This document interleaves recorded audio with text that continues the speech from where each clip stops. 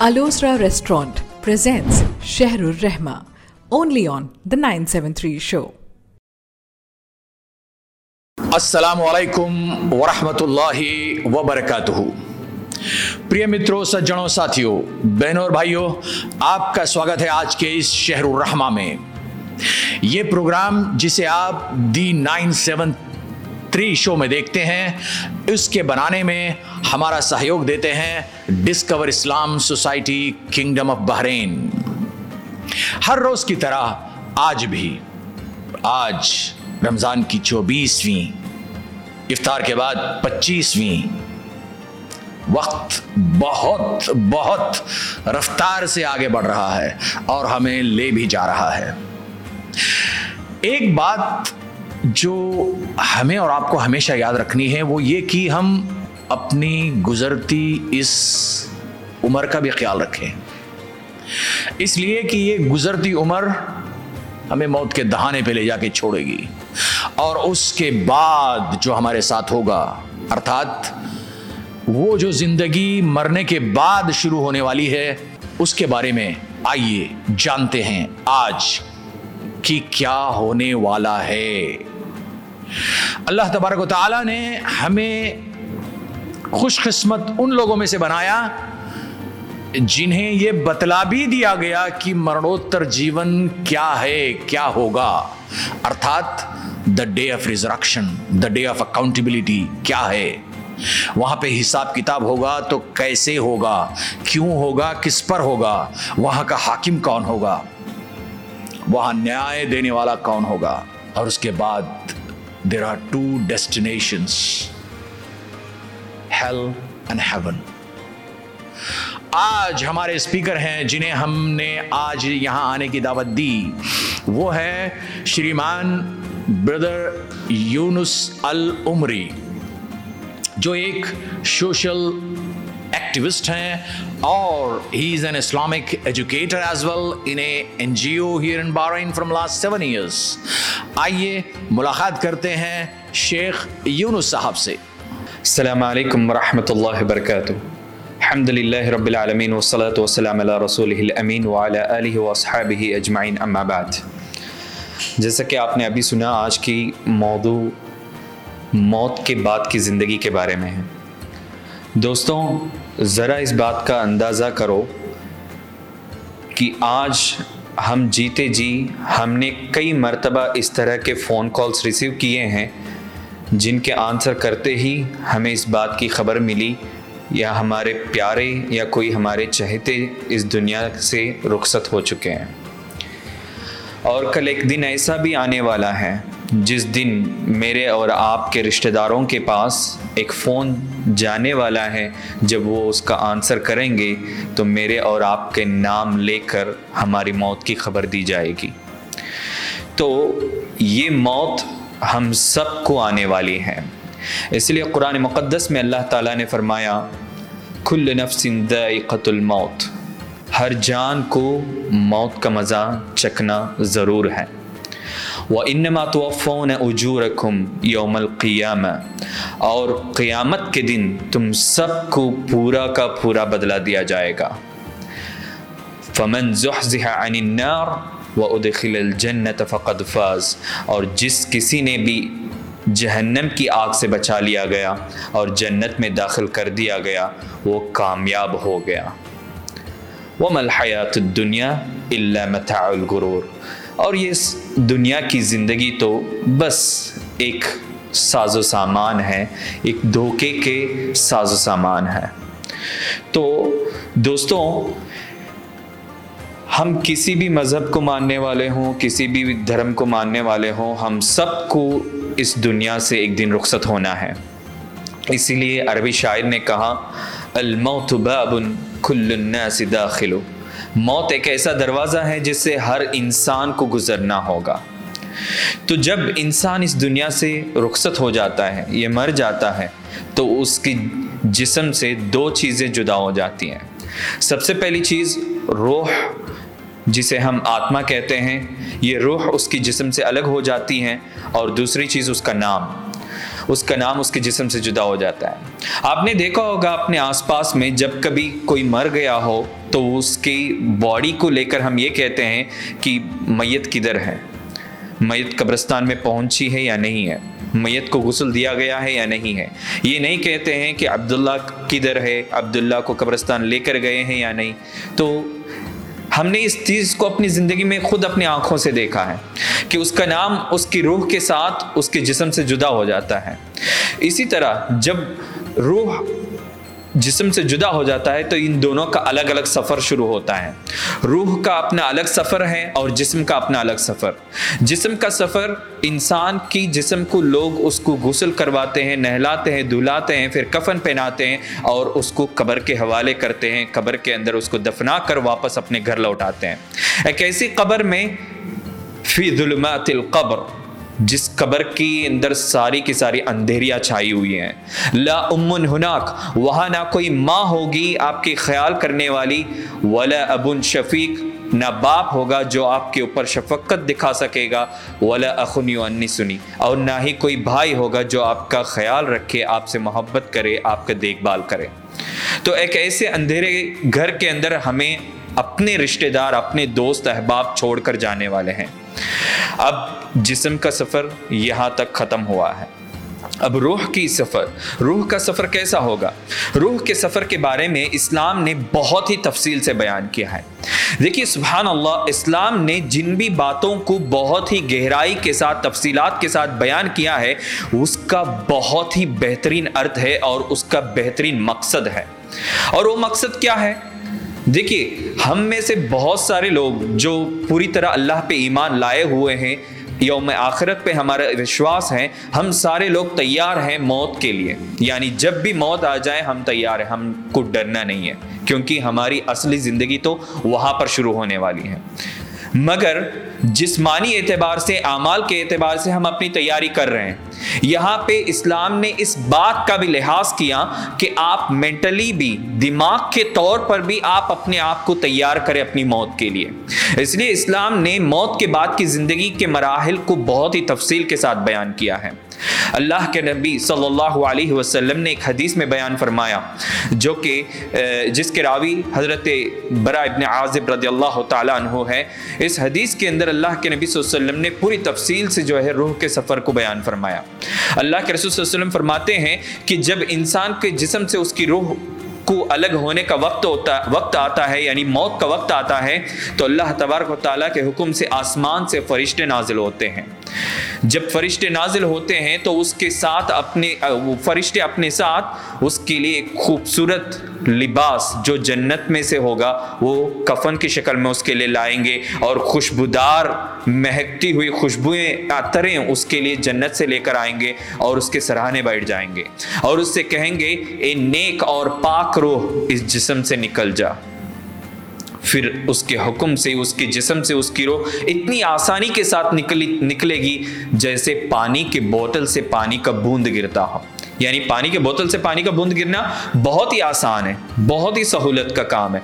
तो इसी तरीके से आसानी से बिला किसी तकलीफ के नेक इंसान की रूह उसकी जिस्म से अलग होती है। फिर उसकी रूह को लेकर वो फरिश्ते आसमानों की तरफ जाते हैं। इस दरमियान जितने भी फरिश्तों से उसकी मुलाकात होती हैं, सारे फरिश्ते उनसे पूछते हैं, मा हाज़ा रूह तय्यब, ये पाकीज़ा रूह किसकी है? तो लेकर जाने वाले फरिश्ते उन्हें जवाब देते हैं, एक पाक इंसान का फला बिन फला, और दुनिया में उसको जो अच्छे से अच्छा नाम दिया गया था वो नाम से उसका तारुफ करवाया जाता है। इसी तरह उसको आसमानी दुनिया तक पहुंचाया जाता है। जब आसमानी दुनिया के पास उसको लेकर जाते हैं तो वहाँ के दरवाजे उसके लिए खोल दिए जाते हैं और इसी तरह उसको 7 आसमान तक पहुंचाया जाते हैं। जैसे वो 7वां आसमान पे पहुंचता है तो रब्बुल आलमीन उसको हुक्म देते हैं कि ये मेरा पाकीज़ा इंसान का रूह है, मेरा पाकीज़ा बंदे का रूह है, इसको वापस लेकर जाओ और इल्लीन में इसके नाम अमाल को लिखवा कर इसकी रूह को इसकी कब्र में लौटा दो।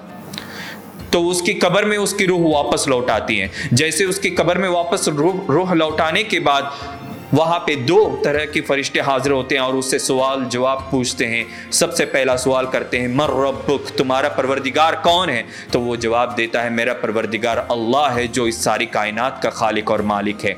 फिर उसके बाद उससे दूसरा सवाल किया जाता है, तुम्हारा दीन कौन सा है? तो वो बताता है, रब्बुल आलमीन का जो हमारे लिए बनाया हुआ दीन है, इस्लाम है, वो मेरा दीन है। फिर उससे तीसरा सवाल किया जाता है, तुम में एक इंसान को अल्लाह ने नबी बनाकर भेजा था, वो कौन है? तो वो कहता है, रसूलुल्लाह मोहम्मद है सल्लल्लाहु अलैहि वसल्लम। तो इस तरह के सवाल जवाब के बाद आसमान से एक आवाज़ देने वाले ने आवाज़ देने वाला आवाज़ देता है और कहता है कि इसने सच्चा जवाब दिया है, इसने सही जवाब दिया है, तो इसके लिए कब्र में जन्नत का बिछाना बिछा दो और जन्नत का लिबास ओढ़ दो और जन्नत की खिड़कियां इसके लिए खोल दो। फिर वो इंसान जहां तक उसकी नज़र जाती है वहां तक के लिए उसकी कब्र को खुशादगी के साथ कर दिया जाता है, खुशादा कर दिया जाता है। इसी तरीके से एक बुरे इंसान जो दुनिया में अपनी मनमानी की जिंदगी गुजारा और रब्बुल आलमीन की नाफरमानी की, अपने पैदा करने वाले को उसने कभी पहचाना नहीं, उसके बारे में कभी उसने सोचा भी नहीं था, ऐसे इंसान की रूह को निकालने का वक्त होता है तो आसमान से सियाह चेहरे वाले यानी बहुत ही भयानक, बदसूरत, बदशक्ल फरिश्ते इस ज़मीन पे नाजिल होते हैं और उसके सराहने बैठ जाते हैं। उसके लिए बहुत ही बदबूदार टाट का खुरदार कफन लेकर हाजिर होते हैं और बहुत ही मुश्किल से उसकी रूह को निकाली जाती है और वो तड़पते तड़पते हुए उसकी रूह को उसके जिस्म से अलग करते हैं। फिर उसके बाद उसकी रूह को निकाल कर आसमानों की तरफ जैसे वो आगे बढ़ते हैं तो लोग पूछते हैं, मा हादर रूहुल खबीस, फिर ये किस इंसान की खबीस रूह है ये? तो फरिश्तों के इस सवाल का जवाब फरिश्ते कहते हैं, ये फ़ला इब्न फ़ला, और दुनिया में जो बदतरीन नाम उसको दिए गए थे उन नामों के साथ उसका तारुफ करवाया जाता है। फिर जब पहले आसमान तक उसको पहुंचाए जाते हैं तो आसमान से आवाज़ आती है, ये बहुत ही नाफरमाबरदार इंसान की रूह है, इसको लेकर जाओ ज़मीन की तहों में और वहाँ पर सिज्जीन में इसका नाम दर्ज करवाओ, फिर उसकी रूह को वापस कब्र में लौटाओ। तो फिर इस इंसान को ज़मीन की तहों में छोड़ दिया जाता है और वहाँ पर उसका नाम दर्ज करवा के फिर वापस उसकी कब्र में उसकी रूह को वापस लौटाया जाता है। जैसे उसकी रूह वापस लौटती है फिर वहाँ पर उसके लिए सवाल जवाब होंगे और वो सवाल जवाब में पहला सवाल ये होगा, मर रब्बुक, तुम्हारा परवरदिगार कौन है? तो फिर वो कहता है, मुझे तो इस बात का कोई पता ही नहीं है। फिर उससे पूछा जाता है, तुम्हारा दीन क्या है? फिर वो कहता है, मुझे अपना दीन के बारे में भी कुछ पता ही नहीं है। फिर उससे पूछा जाता है, तुम्हारे लिए एक रसूल को भेजा गया तो वो कौन है? तो फिर वो कहता है, मुझे उसका भी कोई अंदाज़ा नहीं, कोई मालूमात नहीं है। तो फिर आसमान से आवाज़ आती है कि ये नाफरमाबरदार बंदा है, इसके लिए जहन्नम की बिछौना बिछा दो और जहन्नम का लिबास ओढ़ दो और आग की दरवाजे खोल दो। फिर इस तरह नेक इंसान अपनी कब्र के अंदर जन्नत की नेमतों से खुशी के साथ, आराम के साथ सोता रहेगा और बुरे गुनहगार इंसान जिसने दुनिया में अल्लाह को अपने पैदा करने वाले को पहचाना नहीं, जाना नहीं, वो इंसान अपनी कब्र के अंदर अजाबों को सहता रहेगा और ये सिलसिला जारी रहेगा उस दिन तक जिस दिन अल्लाह रब्बुल आलमीन यौमुल हिसाब कायम करेगा। हम सबको फिर दोबारा अपनी कब्रों से उठाएगा, फिर अपनी कब्रों से उठाकर हम सबको अल्लाह तबारक व तआला अपने हुज़ूरी में हमसे सवाल जवाब करेगा और वो दिन बहुत ही भयानक और ख़तरनाक होगा। तो ऐसे ख़तरनाक भयानक दिन अल्लाह तबारक व तआला हम सबको सवाल जवाब करेंगे और उस दिन अल्लाह ताला फ़ैसला करेंगे हमारे नामे आमाल के मुताबिक हम जन्नत में जाना है या जहन्नम में। तो अब ये जन्नत नेकोकारों के लिए है जिसने दुनिया में अपने रब को पहचाना और उसकी बंदगी किया और मरते दम तक उस पर कायम रहा, और जहन्नम उन लोगों के लिए बनाया गया है जो अपने रब को पहचाना नहीं और अपने पैदा करने वाले की बंदगी नहीं की और अपनी मनमानी की ज़िंदगी गुजार कर इस दुनिया से रुखसत हुए। तो अब आपकी मर्ज़ी है, आप खुद फ़ैसला करें आपका ठिकाना किधर बनाना है, आपको जन्नत में जाना है या जहन्नम में। तो अगर जन्नत में जाना है तो रब्बुल आलमीन आपको पैदा करने वाला कौन है इस बात को पहचाने और उसकी बंदगी में अपनी ज़िंदगी के आखिरी दम तक अपने आप को लगा कर रखे। अगर आप इस दुनिया में गफलत की ज़िंदगी गुजारते रहेंगे तो आखिरत में आपका बहुत ज़्यादा नुकसान होने वाला है। तो इसीलिए ज़रूरत इस बात की है कि हम इस दुनिया में क्यों आए, किस लिए आए और क्या करने आए और इसके बाद कहाँ जाने वाले हैं, इन चीज़ों को जानें, और इन चीज़ों को समझे और अपनी ज़िंदगी में इन चीज़ों को नाफिज करें। मैं आखिर में अल्लाह रब्बुल आलमीन से दुआ करता हूँ, रब्बुल आलमीन हम तमाम लोगों को दुनिया और आखिरत की तमाम कामयाबियाँ नसीब फरमाए और अल्लाह ताला हमें जन्नतुल फिरदौस में आला से आला मकाम नसीब फरमाए और अल्लाह ताला इस रमज़ान को हम सबसे कबूल फरमाए। आमीन। जज़ाकुमुल्लाह खैरम व अहसनुल जज़ा। वस्सलामु अलैकुम व रहमतुल्लाहि व बरकातुहू। जज़ाकुमुल्लाह खैरन। ये थे शेख यूनुस अल उमरी। प्रिय मित्रों, सज्जनों, साथियों, बहनों, भाइयों, आज का जो विषय है हर इंसान के लिए, हर व्यक्ति के लिए, हर मनुष्य के लिए जिसने इस दुनिया में जन्म लिया उसके लिए महत्वपूर्ण है, the most important. Sheikh Yunus साहब ने हमें बताया कि हमारे रोजमर्रा की डेली लाइफ में कभी कभी ऐसा हर एक के साथ हुआ होगा कि एक फोन कॉल आई और हमें पता चला कि हाँ फलां चले गए दुनिया से। और उन्होंने ये भी कहा कि एक ऐसा समय आएगा कि हमारे रिश्तेदारों के पास फोन जाएगा आपके यहां से किसी का और कहा जाएगा भैया वो चला गया, यानी हम चले गए। प्रिय मित्रों, सज्जनों, मौत अटल है, कभी भी आएगी, कहीं भी आएगी, किसी को भी आएगी। and there is no intimation as such and it comes by itself, quick, all of a sudden. I experienced that. मौत के बाद शेख यूनुस अल उमरी साहब ने हमें बताया कि दो सफर होते हैं, एक तो आपकी बॉडी का, दूसरा आपकी आत्मा का। और जब आपकी बॉडी खबर में दफन की जाती है तो आपकी रूह यानी आत्मा आपको वापस लौटा दी जाती है ताकि आपसे वो सवाल किए जा सके जो अल्लाह के रसूल ने हमें बताया। और वो सवाल क्या थे? एंजल्स पहले उस व्यक्ति से सवाल करेंगे, मन रब्बुक, तेरा रब कौन है। दूसरा सवाल होगा, मा दीनुक, तेरा दीन क्या है। मन नबीयुक, तेरे नबी कौन है। यदि अगर एक व्यक्ति जो ये बातें जानता है वो इसका जवाब दे सकता है, वरना वो कहेगा किसकी बात कर रहे हो तुम, क्या पूछ रहे हो तुम, मैं नहीं जानता।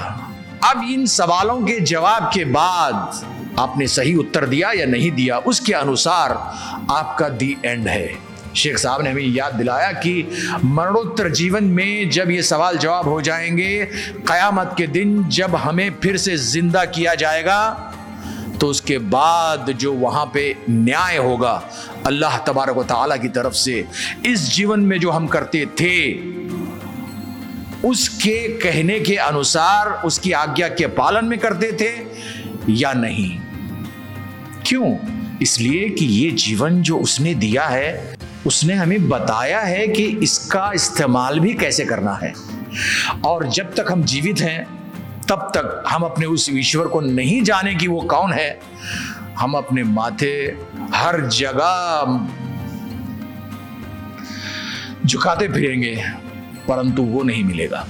और जो वो है वो आप अपने हृदय से पूछिए कि वो कौन है। प्रिय मित्रों, सज्जनों, साथियों, बहनों और भाइयों, यहां पे आज की इस शहरुर रहमा का अंत होता है, यानी आज का दिन यहां पे हमारा प्रोग्राम समाप्त होता है। आपके लिए हमारे यहां एक अदद सवाल है, यदि अगर आप उसका जवाब देना चाहें तो आप दे सकते हैं। Let's try to answer. हमारा नंबर है 34064574। और अगर आपने सही जवाब दिया तो इंशाअल्लाह ताला उन तमाम सही जवाब देने वालों में किसी एक को इनाम से नवाजा जाएगा। और एक बात जरूर याद रखें, हमने पहले दिन ही से कहा था कि जो भी व्यक्ति जिसका किसी दिन क़ुरानंदाज़ी में उसका नाम नहीं आता, कोई बात नहीं, you are not unlucky, you will be lucky enough if you, यानी पहले दिन से आखिरी दिन तक अगर आप सही जवाबात देते आए, you will be considered as the luckiest one again, यानी आपको भी इनाम दिया जाएगा जो पूरे माह के जवाबात सही हम तक भेजते हैं। तो बहनों भाइयों, आपके लिए हमारा सवाल, और सवाल कुछ यूं है कि मरने के बाद कब्र में जो आपसे 3 सवाल किए जाएंगे, वो सवाल क्या हैं? और अगर थोड़ा सा दिल बड़ा करें तो उसके जवाब भी लिख दें, ताकि आपको कब्र में जवाब देने में आसानी हो सके। बहनों भाइयों, हम हैं आपके शुभ चिंतक। मुलाकात होगी कल शाम कुछ इसी वक्त। तब तक के लिए आज्ञा दीजिए। अल्लाह हाफिज।